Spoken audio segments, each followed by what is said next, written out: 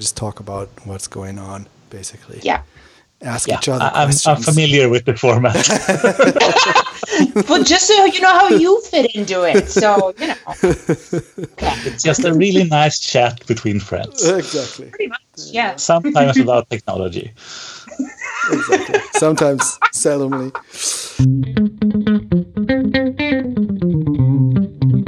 Welcome to Reactive. I'm Khalil, and I'm here with Raquel. Hello! Hello! And also Fredrik Andersson. Hi. Hello! Hi! Awesome. Welcome to the show! Yes, this is once again one of the Reactive Community Extravaganza Special Edition shows. I think this is number 3, I believe. Yes, I think so. Yes, this time with Fredrik Andersson, who we all know from the Slack chat, the Reactive Slack chat. If you don't know him from the Slack chat, that means you're not in the Slack chat often enough or at all, so you definitely have to join. Yep. Yeah, so Fredrik, let us know a little bit about yourself. Who are you?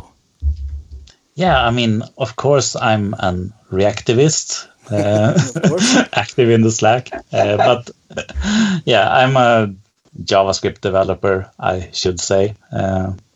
I'm also a really big Rust enthusiast. But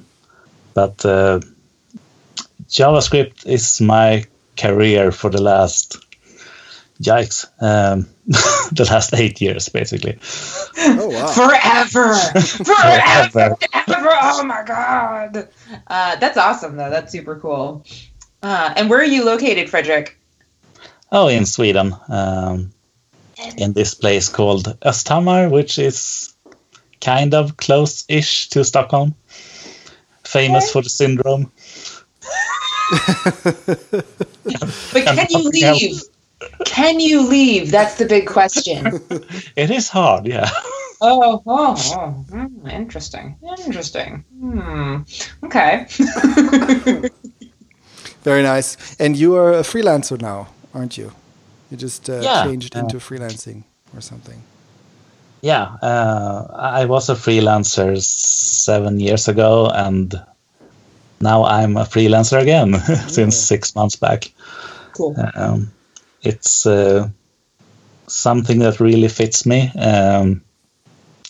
since I like to work remote, and not so many companies like that. It works out pretty well if they sort of can't find anyone other than a freelancer. They have to let me work remote. Fair enough. That's cool. Yeah. I don't know. I'd be scared about freelancing. I think that's such a huge thing to do, to kind of say, all right, I'm going out on my own, and like you put out your own little sign out on the door, open for business. And then like how do you get clients? Do you have a do you just use a network that you already have, or do you go out and like peddle your wares? Like what do you do? How do you get clients? Partly from the network I have. I mean, I've been active in the Stockholm developer community for 10 years.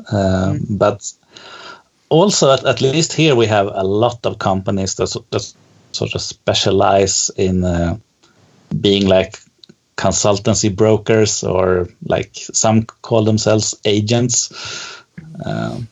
So basically, there are 4 companies that I have like gone to and said that I exist, I'm available here, these are my terms, this is my minimum hourly rate that I will accept.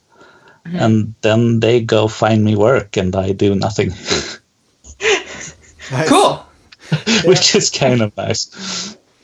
Okay, that's cool. So basically you tell them you only work at least 80% remote or something like that, and then they'll find you suitable jobs, or how do you enforce 60% is the number.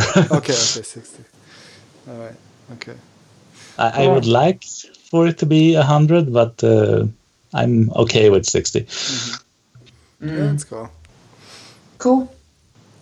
All right. So you get other people to find the work for you, so it just shows up on your lap. That sounds pretty nice, actually. Yeah, I mean, it is kind of perfect. this. I mean, we are in the fortunate position as JavaScript developers nowadays that's basically how you can get into freelancing. That's the path for also friends of mine, and you basically say, okay, I'm going to freelance now, and then boom, you basically have jobs lining up, waiting for you. Yeah, I mean, if you have some Twitter followers, you can basically just say on Twitter that you're available. Yeah. And that's basically the whole marketing scheme for your new freelancing business. Mm-hmm. Yeah. So Raquel, you could totally do it. I could. Well, I don't know that freelancing management is quite as easy. You got to be built for it, that's for sure. Yeah, that one's hard. And it also, it's not the fastest path to the board of a company. Right. I would say. No, right. it's not. I mean, like, I don't know if you two have seen any of those like kitchen nightmares or whatever, where like Ramsey, I forget what his first name is right now. Gordon Ramsay. But Gordon Ramsay, yes, basically goes into kitchens, like restaurants that are just suffering horribly. They're just doing really badly. And then he just yells at everybody for, well, as far as I can tell, 30 minutes. And then, you know, suddenly they turn their entire restaurant around. Like, if someone wants to hire me to do that, my problem is I'm not very good at yelling, and I have to do it for more than 30 minutes. So I'm just not sure that it would work quite as well. It sounds like a fun job to do at like a development studio. I mean, I could totally be Gordon Ramsay when it comes to Scrum processes and that kind of stuff. I mean, I actually had a conversation with some people here in Karlsruhe. They have a consultancy. I mean, I think most consultancies work this way, but it was just a little entertaining to me because I was not used to this kind of way of working when it comes to kind of client services and web development. So what they do is that basically they talk a lot on all kinds of different conferences, and you talk about newest stuff concerning JavaScript, but also .NET and all kinds of different things. And that's kind of their marketing. And it actually generates most of the new business for them, which is interesting. And also a lot of these people that work at that company actually speak at all these conferences, and they actually train those people to go and speak and stuff. And then they told me, because I was curious about how does this work? How do you get all you people to speak? How do they have all this time to prepare the talks and all the stuff? And so basically they have real 25% time, and what they do is they have 1 week at one client, another week at the other client, and then another client in the third week, and then the whole fourth week is just research or talk preparation or something like that. And then they also go and give the talks at the conferences. And I was like, okay, so when you are at the client just for 1 week, so because normally those projects, they take months and months and months, and you have, if you kind of hire, if you sell your programmers to go to clients and program for them, then you have those programmers that's sitting there for months. And I was wondering, how does this work that you're only there for 1 week? And they say, no, we just go, we tell them what they should do, we build a prototype, and we're out. I just thought it was so funny, because they're doing just the fun stuff, and then they're like, so long, you know how to do it now, we're gone. And so they're really just consulting, basically, right? So they're just telling them, these are the technologies, you should use this is how you build it, this is how you can set up your environment. And then go ahead and hire your developers to then build it, and they make a nice prototype that looks good and works well and stuff like that. And then it's like, So long, buddies. I thought this very funny because it's really funny. Like, it's just like, yeah, cool. You do the fun stuff and then you do the hard stuff. Yeah, but it's also clever. I mean, it's definitely a way to it's definitely a service to those companies, and it makes a lot of sense. And it's for them as a company, it's really nice, I think. So they seem to have fun also doing that stuff. I hope that it's also kind of training, because if they sit in a room and build something for 1 week and then say goodbye, I don't know how much the company has gained. They're not there. They're not on one company just for 1 week. They go multiple times for 1 week. Okay. Right. But they're not consecutive weeks. That's all. Okay. And they do training as well. Yes, they also basically tell them how to do things, show them how to do things. So it's all of that. It's totally legit and everything. It's just totally. I was just not used to that, so it was really like, oh wow, you can do that. That's cool. Yeah. Right. Oh well. So what's going on this week? Nothing happened yesterday, right? No, nothing except, something, iPhone, something. I actually had no idea that, I remember about a week ago, maybe a month ago, thinking, hey, it's almost iPhone time, right? Mm-hmm. And then looking up and a month out, they don't announce when they're doing the big reveal or whatever. Mm. And then, so I just didn't know. And then yesterday, it was like an hour after the keynote that I realized, oh, it was today? Oh, well, I'm in too many meetings, so I couldn't have watched it anyway. Yeah. I didn't watch it yet. I only saw the first 10 minutes, and I saw the iPhone 10 movie, and that's about it. All right. I watched most of it. Okay. But I mostly do it to make fun of Apple. But all right. Well, there were some pretty impressive stuff in there. So you have an Android phone? Yes, and an iPhone. And an iPhone, of course. Oh. I've been dual wielding since 2008, I think. Now I'm curious about this. Eventually, I'm going to ask you what actually happened in the keynote, but why do you have 2 phones? Well, I want to be able to test on 2 phones. That's basically the whole story. Okay.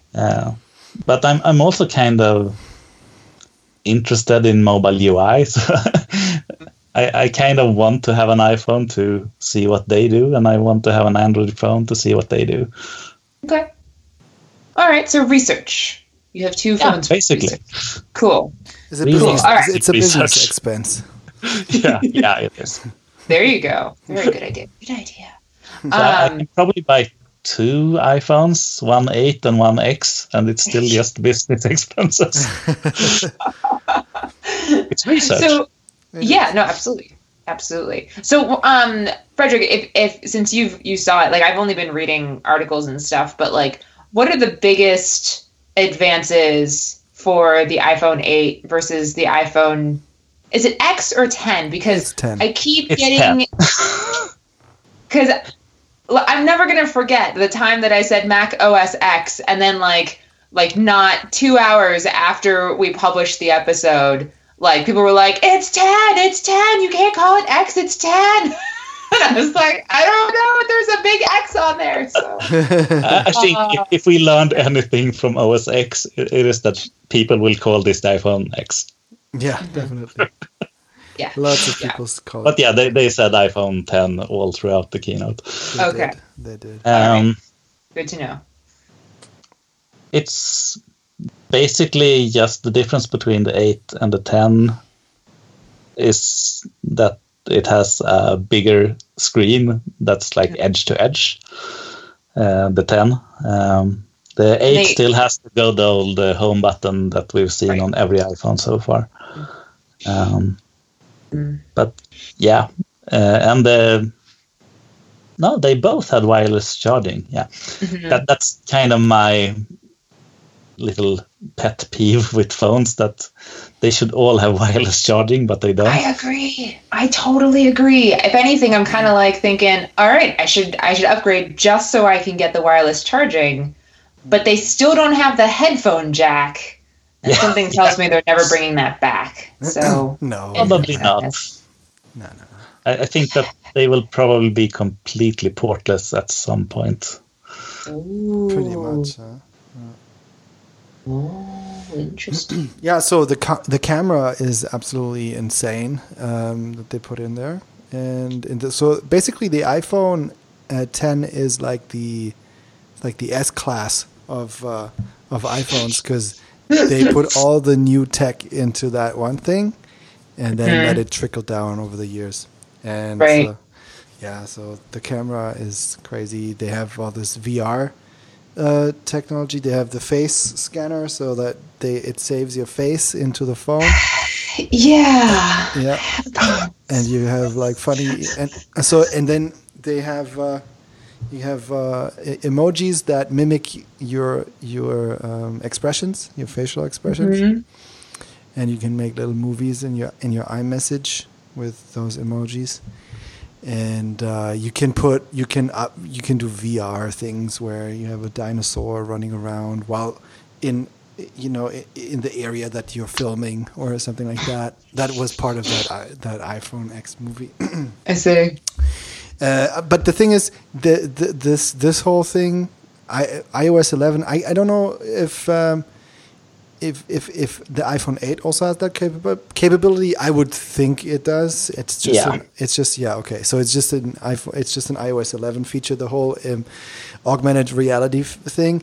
And I've heard on some podcasts that this new version of iOS with the augmented reality is kind of their move to make augmented reality a thing. And I mean, on WWDC this year, in the beginning of the year, they already presented the developers with the development kit for augmented reality. And now, introducing it with iOS 11, the iPhone is the biggest platform. I don't know if it's, I guess it's the biggest, because I don't know if Android does anything in that area or to that extent. But most likely it's going to be the biggest, because a lot of iPhone people also keep upgrading their iPhones or the software on the iPhones and stuff like that. So that is kind of their I think their principal move to be relevant or to be ahead of the competition. And from what I've heard too is that the camera is definitely the supposed to be the best camera that's currently on any phone. Yeah, I think they took a definite lead in the camera department again. I mean, if there's been any question about what Samsung has been doing, and if they have a better camera, I think that this camera is superior to anything in this year's other phones. Yeah, really. And apparently, I also heard it definitely makes sense to get an iPhone that has the dual camera. The iPhone 8 Plus, I'm sure, also has a dual camera thing. The iPhone 8, I don't know if it has it. The iPhone 7 doesn't have it. No. It makes sense because apparently the portrait mode, which allows you to simulate shallow depth of field, so it makes the background blurry, right? If you take a portrait of somebody, it blurs out the background like a real DSLR camera would. It was a little sketchy in the beginning when that whole feature was in beta, but apparently it has become really, really good, and it's just getting better and better through the software updates. So it definitely makes sense, because those pictures really look beautiful, and you can find good examples online. Just Google for it. And so if you get a new iPhone, make sure you get one with the double camera. Yeah, I think the 8 has it, because it was kind of anticlimactic, because like the whole presentation was about the iPhone 8, Okay. And and then there was the one more thing at the end with the iPhone 10. And then they sort of just had to show what was special about iPhone 10 and then just say, oh, it also does all the stuff that we just presented for iPhone 8. Okay. Same. So it was kind of weird. But the 8 doesn't have it. The 8 Plus has it, but the 8 doesn't have it. It only has. I see. Yeah. I see. So you have to get either the Plus or the X.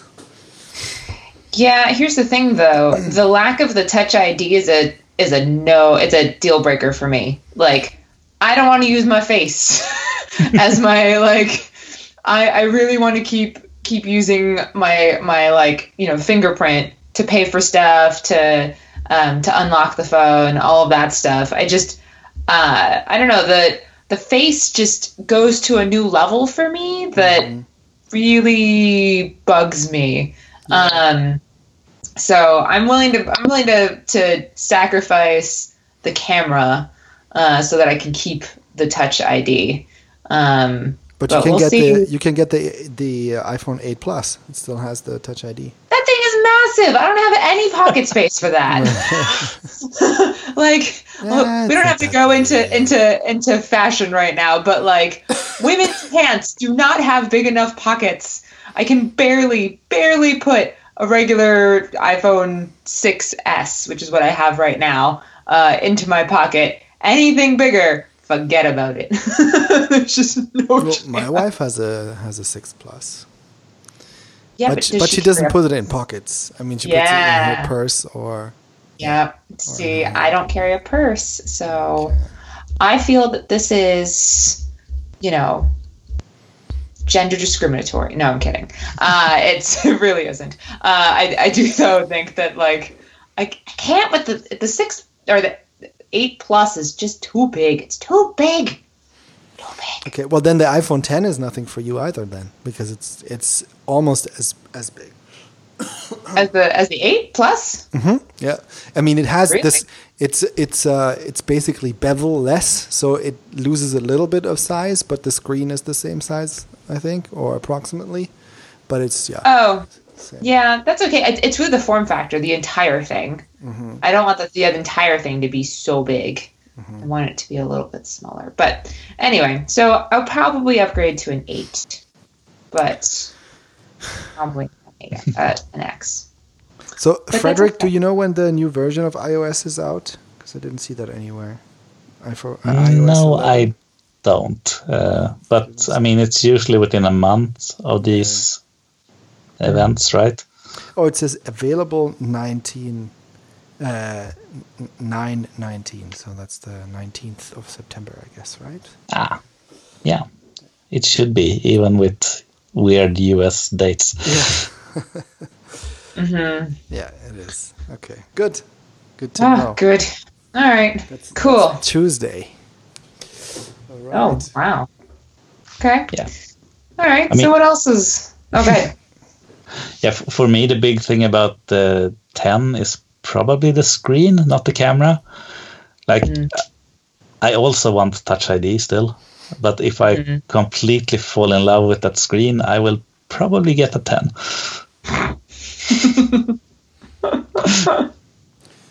Yeah, I've been watching this Android phone called the Mi Mix 2 from Xiaomi. That's been there's been concept art, and it's been when is it gonna be released? And it was released, I think, the day of the Apple event. And it's also bezel-less, but it doesn't have wireless charging, so nope. Mm-hmm. But it does have a really beautiful screen. Yeah, cool, interesting where this is going. Mm-hmm. Mm-hmm. The future. Although somebody said that IKEA furniture has the wireless charging pods on them or something. Did I? Yes, some of them, yeah. What? Yeah. What furniture has it? So then I can get it. I think they have nightstands, and then they have this little thing that you can put in any of their furnitures. You make a little hole, and there's a charging pad that's like in the furniture, so it doesn't stick out. Okay. But then they also sell, I think that the most clever thing is that they sell like tabletop lamps where like the foot of the lamp is a charging pad, which is just a little clever way of hiding a charging pad. Cool. Yeah. I was seeing your IKEA correspondent live from Sweden. That's right. Yes. Yeah. You have to mention them sometime every month to keep a citizenship. Oh, that's how it works. Okay. Oh, wow. That's a pretty tight coupling with the government there. Interesting. It's the same with Spotify. It's more like a, isn't it? Like, that sounds more like a mafia organization. Oh, goodness. Kind of, yeah. Wow. Oh, goodness. It's tough. All right, what else is going on? Tough out there in these streets. I don't know. Fredrik, what are you bringing to the table this week? Anything interesting you learned, for instance, or have seen besides iPhone screens? Well, there was the biggest JavaScript conference in Sweden last week. Oh, yeah, Nordic.js. Nordic.js, that's right, I saw. I didn't know. I didn't realize that it was in Sweden. Okay. Cool. Was it in Stockholm or where was it? Yeah, it was in Stockholm. So Stockholm has sort of branded itself as the capital of Scandinavia, which I'm sure that Norway and Denmark are really happy about. But Nordic.js is a Stockholm conference. Okay. It was really great this year. The quality of the speakers was way up there. I think that last year some of us weren't totally happy with the speakers. But this year they were great. Cool. And they also found this really cool venue where it basically looks like a big warehouse that's on top of a little hill. And there's one road up the hill. So they parked food trucks all along that. So for every break, you could just go out and go to the food trucks. Oh, Very neat. nice. Yeah, it was really nice. Cool. Any notable talks that you want to mention? Yeah, I mean, I'm a big GraphQL fan, and Facebook was there and showed a bit how they work with GraphQL and how they basically just annotate their API code and it generates the GraphQL schema for them that they can then, like, at least theoretically use on the client side, which is really nice. I haven't seen anything exactly like what they were showing for JavaScript. They showed the hack code, which is their weird PHP typed PHP language.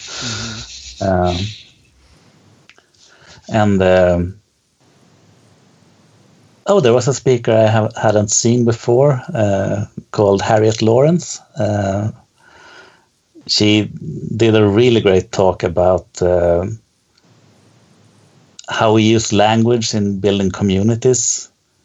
Some of the stuff that I think we all know that we shouldn't do, like call things simple or easy. And also like interesting things like encouraging senior developers and public figures to like admit their little mistakes and what was hard for them to understand, so that new people actually see that these people that they look up to also struggle sometimes and also make mistakes. It should maybe be obvious, but it's kind of nice to just put it out there. Oh yeah, Yeah, definitely. I think that helps. That actually helps a lot if somebody who has a lot of attention and many people look up to is open about that sort of stuff. Yeah. Absolutely.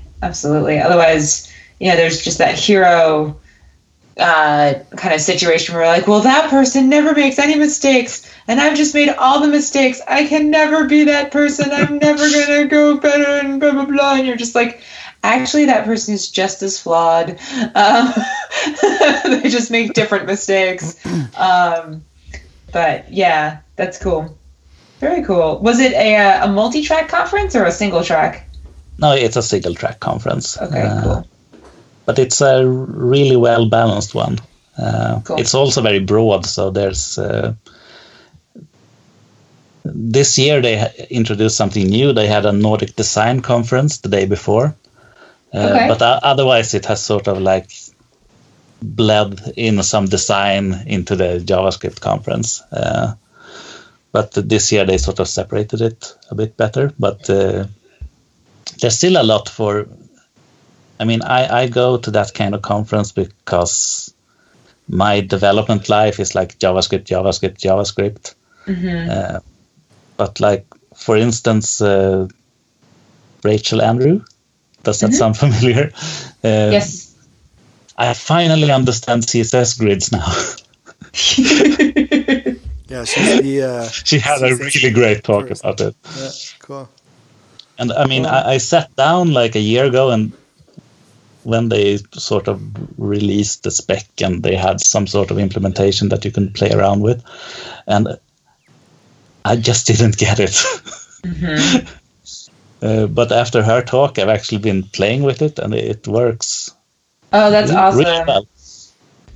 That's awesome. I love it when you go to a talk and you walk away and you go, okay, I can actually do something right now. And then you get to wherever, like you get home and you actually can. And I think, I mean, there's so many different types of talks out there. Sometimes all you want to do is watch somebody blow your brain, like with just super cool stuff. You have no intention of ever building it yourself or anything like that. But when somebody, especially if you go to a conference on like your company's dime and your boss is like, so what did you learn that you can bring back here?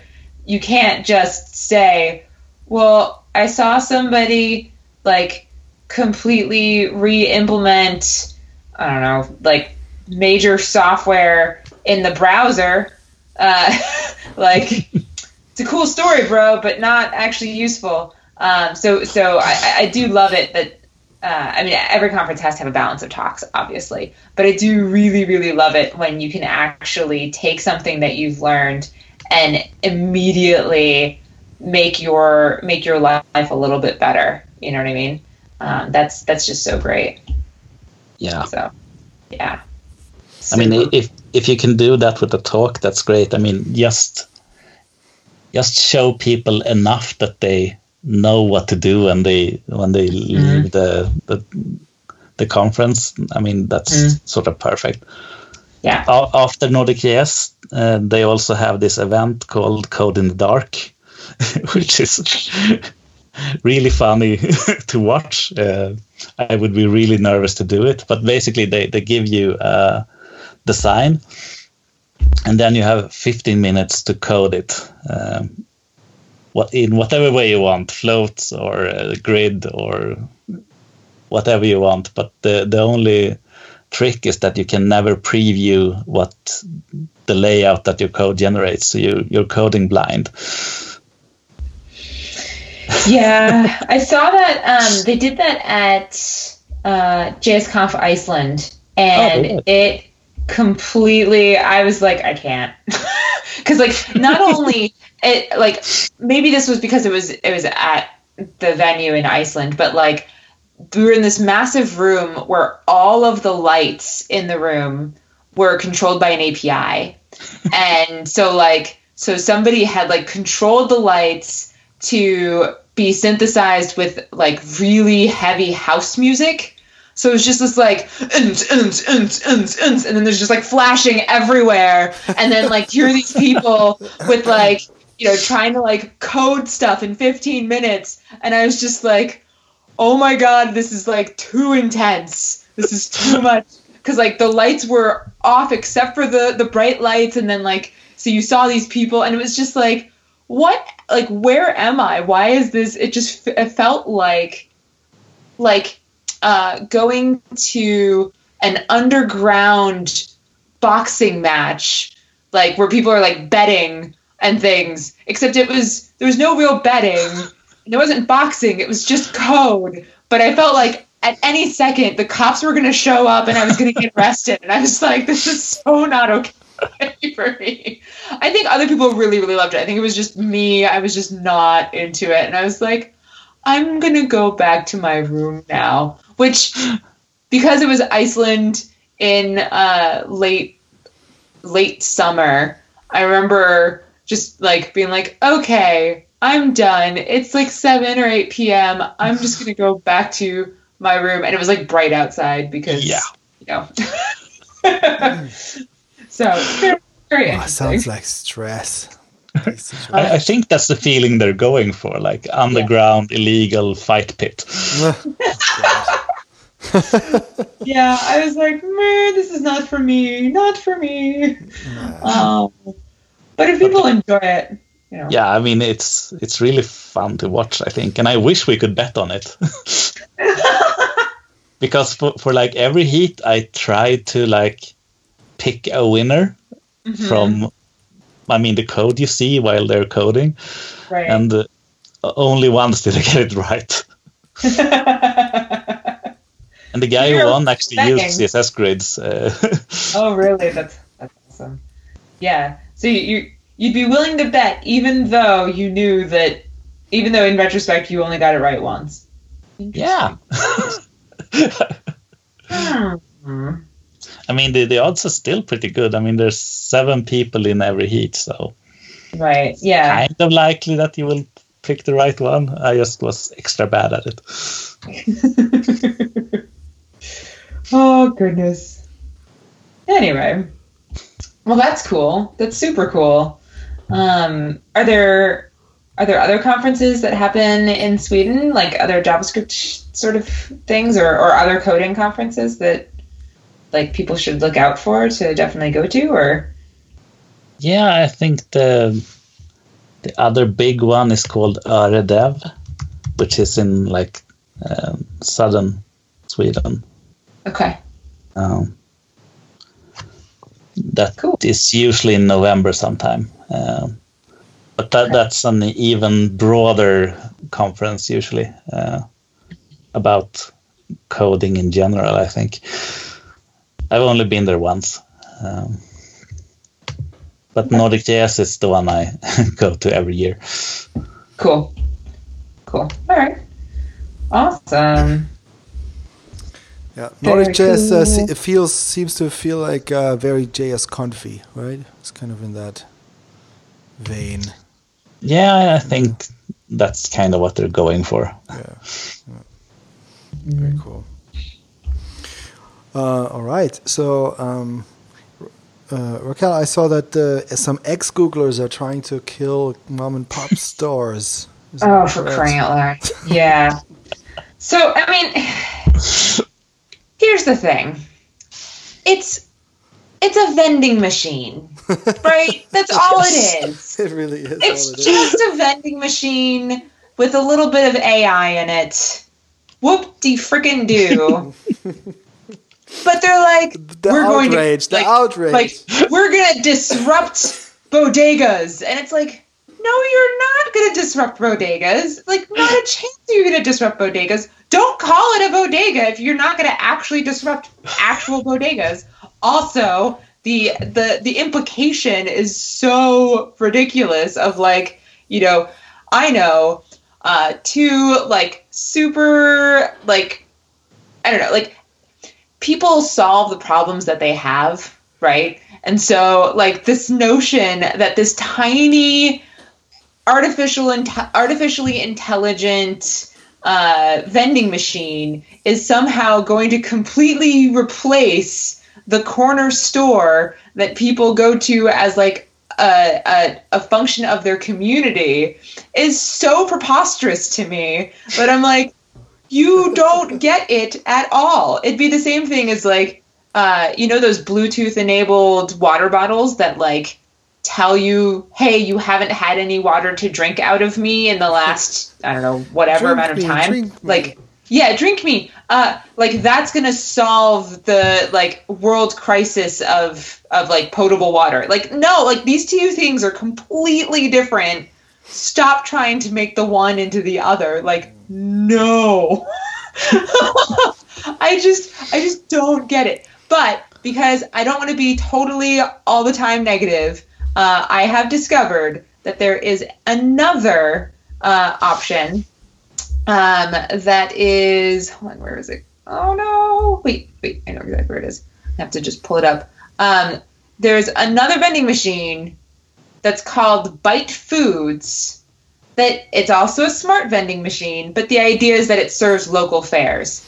Note that it's called Bite Foods, and also it's a little play on words because it's BYTE, so it's kind of like, kind of a computery, but also food and, eating, and so bite, it's cute, it's a little punny, like 10 points for being punny, 10 points for, acknowledging that it's just a vending machine and not really anything else. And then, another 10 points for actually thinking about, okay, let's bring smaller companies that don't necessarily have access to the bigger vending machines and put those into these vending machines instead. Like, oh my God, I think you are solving a problem with this because you're enabling local vendors to have access to the people who might want to buy their stuff. Fantastic. As opposed to this stupid vending machine called Bodega trying to like disrupt a thing that doesn't actually need disruption. I have opinions. You mean it's good to solve actual problems? What? No, I didn't say that. Yes, that's exactly right. Because there are real problems to solve, and disrupting the bodega, I don't think is the one to solve. Just maybe. Just maybe. Anyway.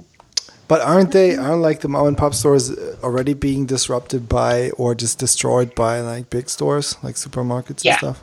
I mean, can they even be disrupted? Well, so I think if you're thinking about it in terms of getting your food really quickly, or like, oh crap, I forgot to buy eggs and everything's closed. Amazon Now, Amazon Prime, those things, certainly Instacart I think is probably one of the bigger ones.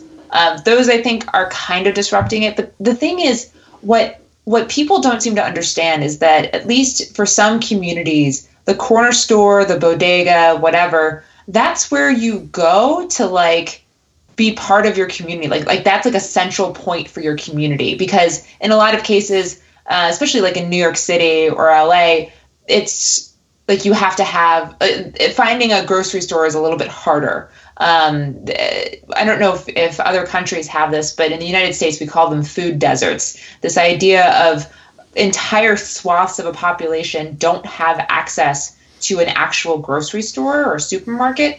So the corner store is like their one option that like they don't have time to get on the bus to take them all the way over to like across town to get to the store. Or, they don't have their car that day or whatever, oh shoot, I need eggs so that I can eat is kind of where you go. And then like, that's also for, more traditionally, that's where people would go to find out what the news is, like what's going on in the neighborhood, like, oh, are, politicians being idiots again? Or, like, what are the changes that are happening in the neighborhood? How are things being affected? Like that, like, the bodega, the corner store is really where you go to communicate with your people, and also pick up the last minute necessities and essential items that you might need.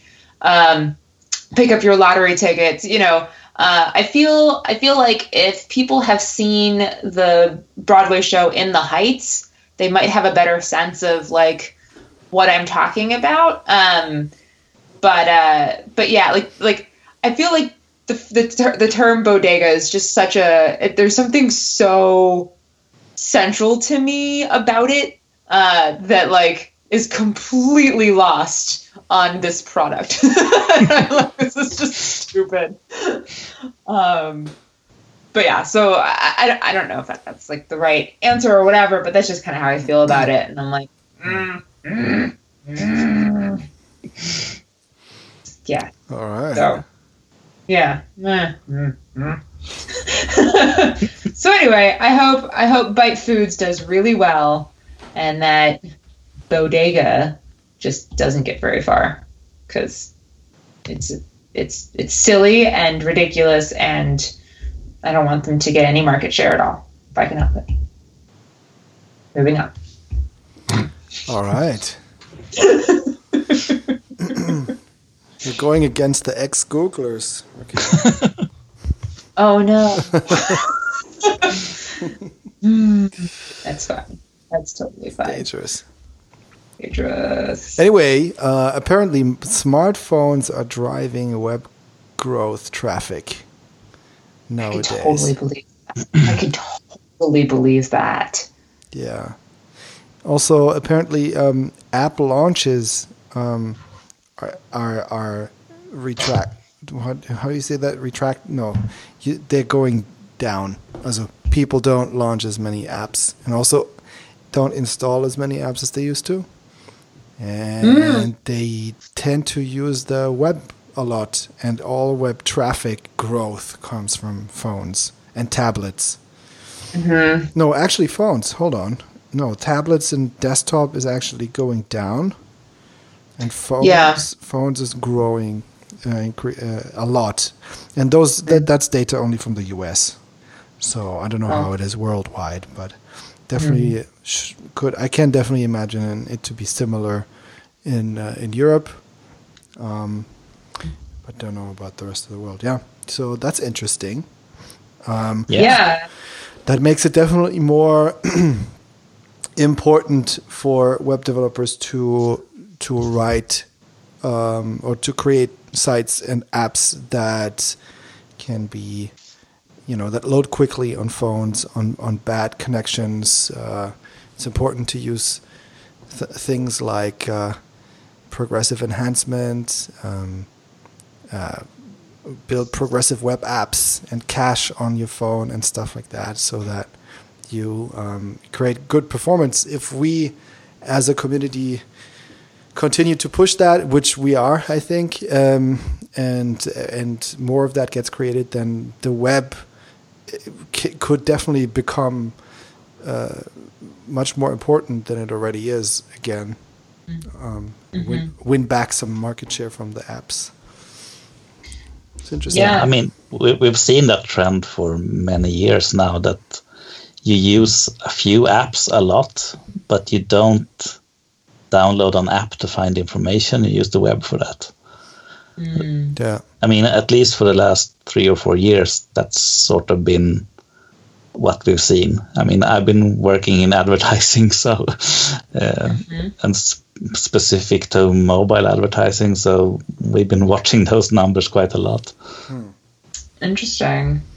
Yeah, I think just thinking about like my commute, I have about a 25-minute ride on the subway each way, and I am amazed at how much work I can get done just on my phone, right? Because I'm not going to bring out my laptop, I'm not going to pull out my tablet, and just being able to get onto Slack, direct things as needed, pull up, a GitHub issue, comment on it, post things, and like I can do so much of my job just through my phone that it doesn't always make sense for me to do other things. Like sometimes if I'm between meetings, I won't even bother opening up my laptop. I'll just get on my phone real quick and do whatever I need to do.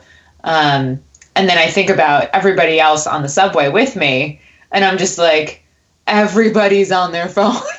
Literally everyone. Yeah, everybody's on their phone.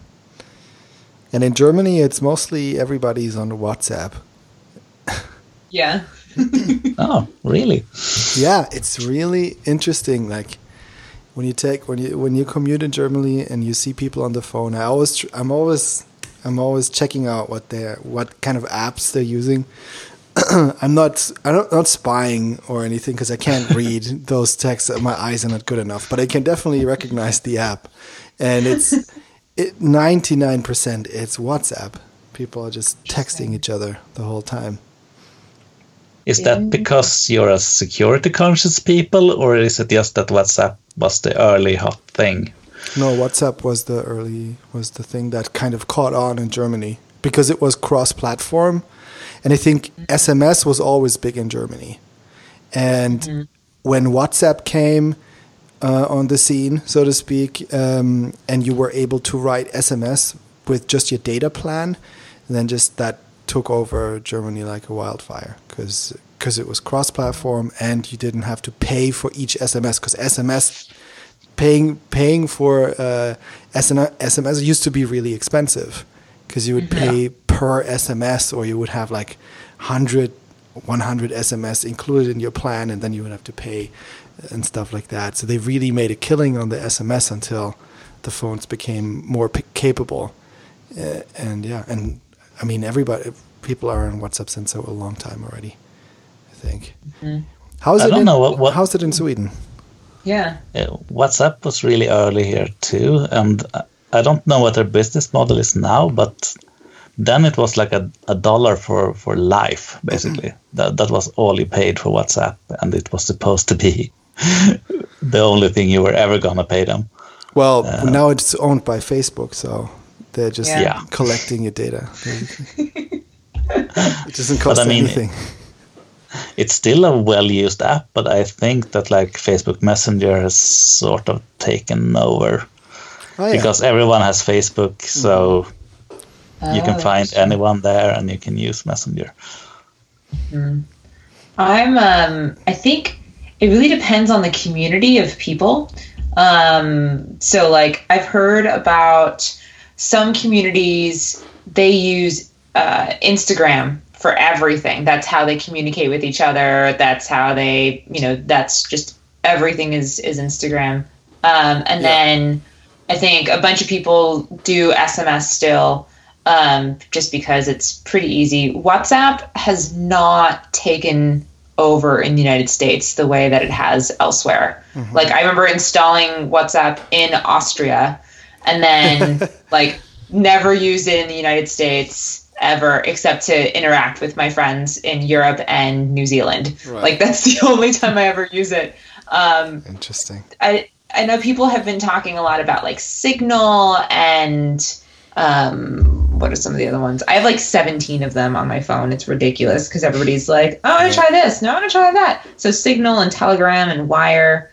And then, of course, Facebook Messenger. I think Facebook Messenger is pretty common because Facebook is so common in the United States. But for the most part, I think it's still SMS. I could be wrong, but when people want to interact with like their friends and stuff, yeah.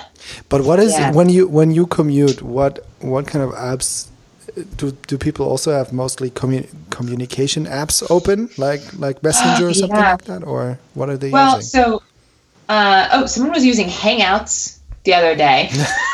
Like just Google Hangouts as the app. I was like, all right. Well, I see a lot of people playing games. That's what people like. Most people are playing games, or they're on Facebook.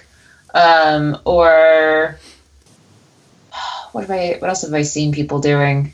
Watching videos and movies and things, because like our subway is different, I think, from others. Like I'm talking about BART, which is not really much of a subway, but it is. Like the commute times tend to be longer than in other cities. Although I don't know, maybe people are used to being on the subway for like 30 minutes, but I see a lot of people like watching movies or playing games or just reading Facebook. I see a lot of people reading Facebook. Facebook is extremely popular around here. Shocker. I don't see very many people on Twitter. Like Twitter seems to be the thing that like you do when you're at home. or at work, but not like when you're on the run. Well, Twitter, I heard, is not growing anymore. No, it's not. It's not doing so hot. Yeah, it's just hanging. It's just hanging out. It's just hanging. Yeah. Yeah. Yeah. But it still works for me. Yeah. I think the JavaScript development community is still on there to a big degree. Right. So, I don't know. I started this industry on Twitter, and I'll leave this industry on Twitter. The last person on Twitter. No. I think I'll leave the industry before Twitter dies. Really? Even if you have a cushy board job? Yeah, I don't know. You can tweet from your board meetings. That would be really cool. Oh goodness, I don't know. I want to know everything. We'll see. Oh goodness. Anything else before we wrap up? Oh my gosh! How did that happen? I don't know. It just happened. We were just hanging out and talking, and then I blame Fredrik. Yeah, yes, it's my fault. It's your fault. Yeah. All your IKEA reporting. It just took all this time. Indeed. It's always the same. Yeah, I do want to give folks an update on our Henning. He, as you may recall from the last episode, he was preparing for Hurricane Irma. He is safe and sound. His family is safe. They're without power, so no internet, which is why he wasn't able to be on the call today. But they're just waiting for electricity to turn back on. But otherwise, I think there's a lot of water around and some trees have fallen over, but his house is fine. Everybody's fine. So next week we can do some dolphin animal facts because I'm sure he's just hanging out with some dolphins. But yeah, so sending the reactive love to Henning and family. Glad to hear you're safe. But otherwise, folks, come hang out with us on our Slack channel. If nothing else, you could be the next Fredrik, and you could do a community episode with us, and that could be really, really fun. So to hang out on our Slack, just come on, go over to our show notes, which you can find at reactive.audio, and then there's a link right in there that just says, add me to the Slack channel. And then kabing kapow, then suddenly you're in the Slack channel. I mean, I'm sure it's not quite that easy, but it's super close, right? Like, Fredrik, what was your experience? That's basically how you joined, right? Yeah, it couldn't be easier. Excellent. So join us on our Slack channel and come hang out and talk about all sorts of things. Yeah. Yeah. Be smart. Be like Fredrik. Right. That's right. Good one. Yeah. Also, definitely leave a review if you like the show. If you don't like the show while you're listening to it, and then Henning is. Oh, you also can reach us on Twitter at ReactivePod. I'm Khalil Tweets on Twitter, and Henning is H Gladergods on Twitter. Fredrik, what are you on Twitter and on the web? I'm Fredrik Andersson with a Z instead of yeah. That's my Twitter handle. Yeah. Awesome. Cool. And I'm Rockbot on the Twitters. And yeah. Any last words? No. All right. Fine. No. Bye. Bye.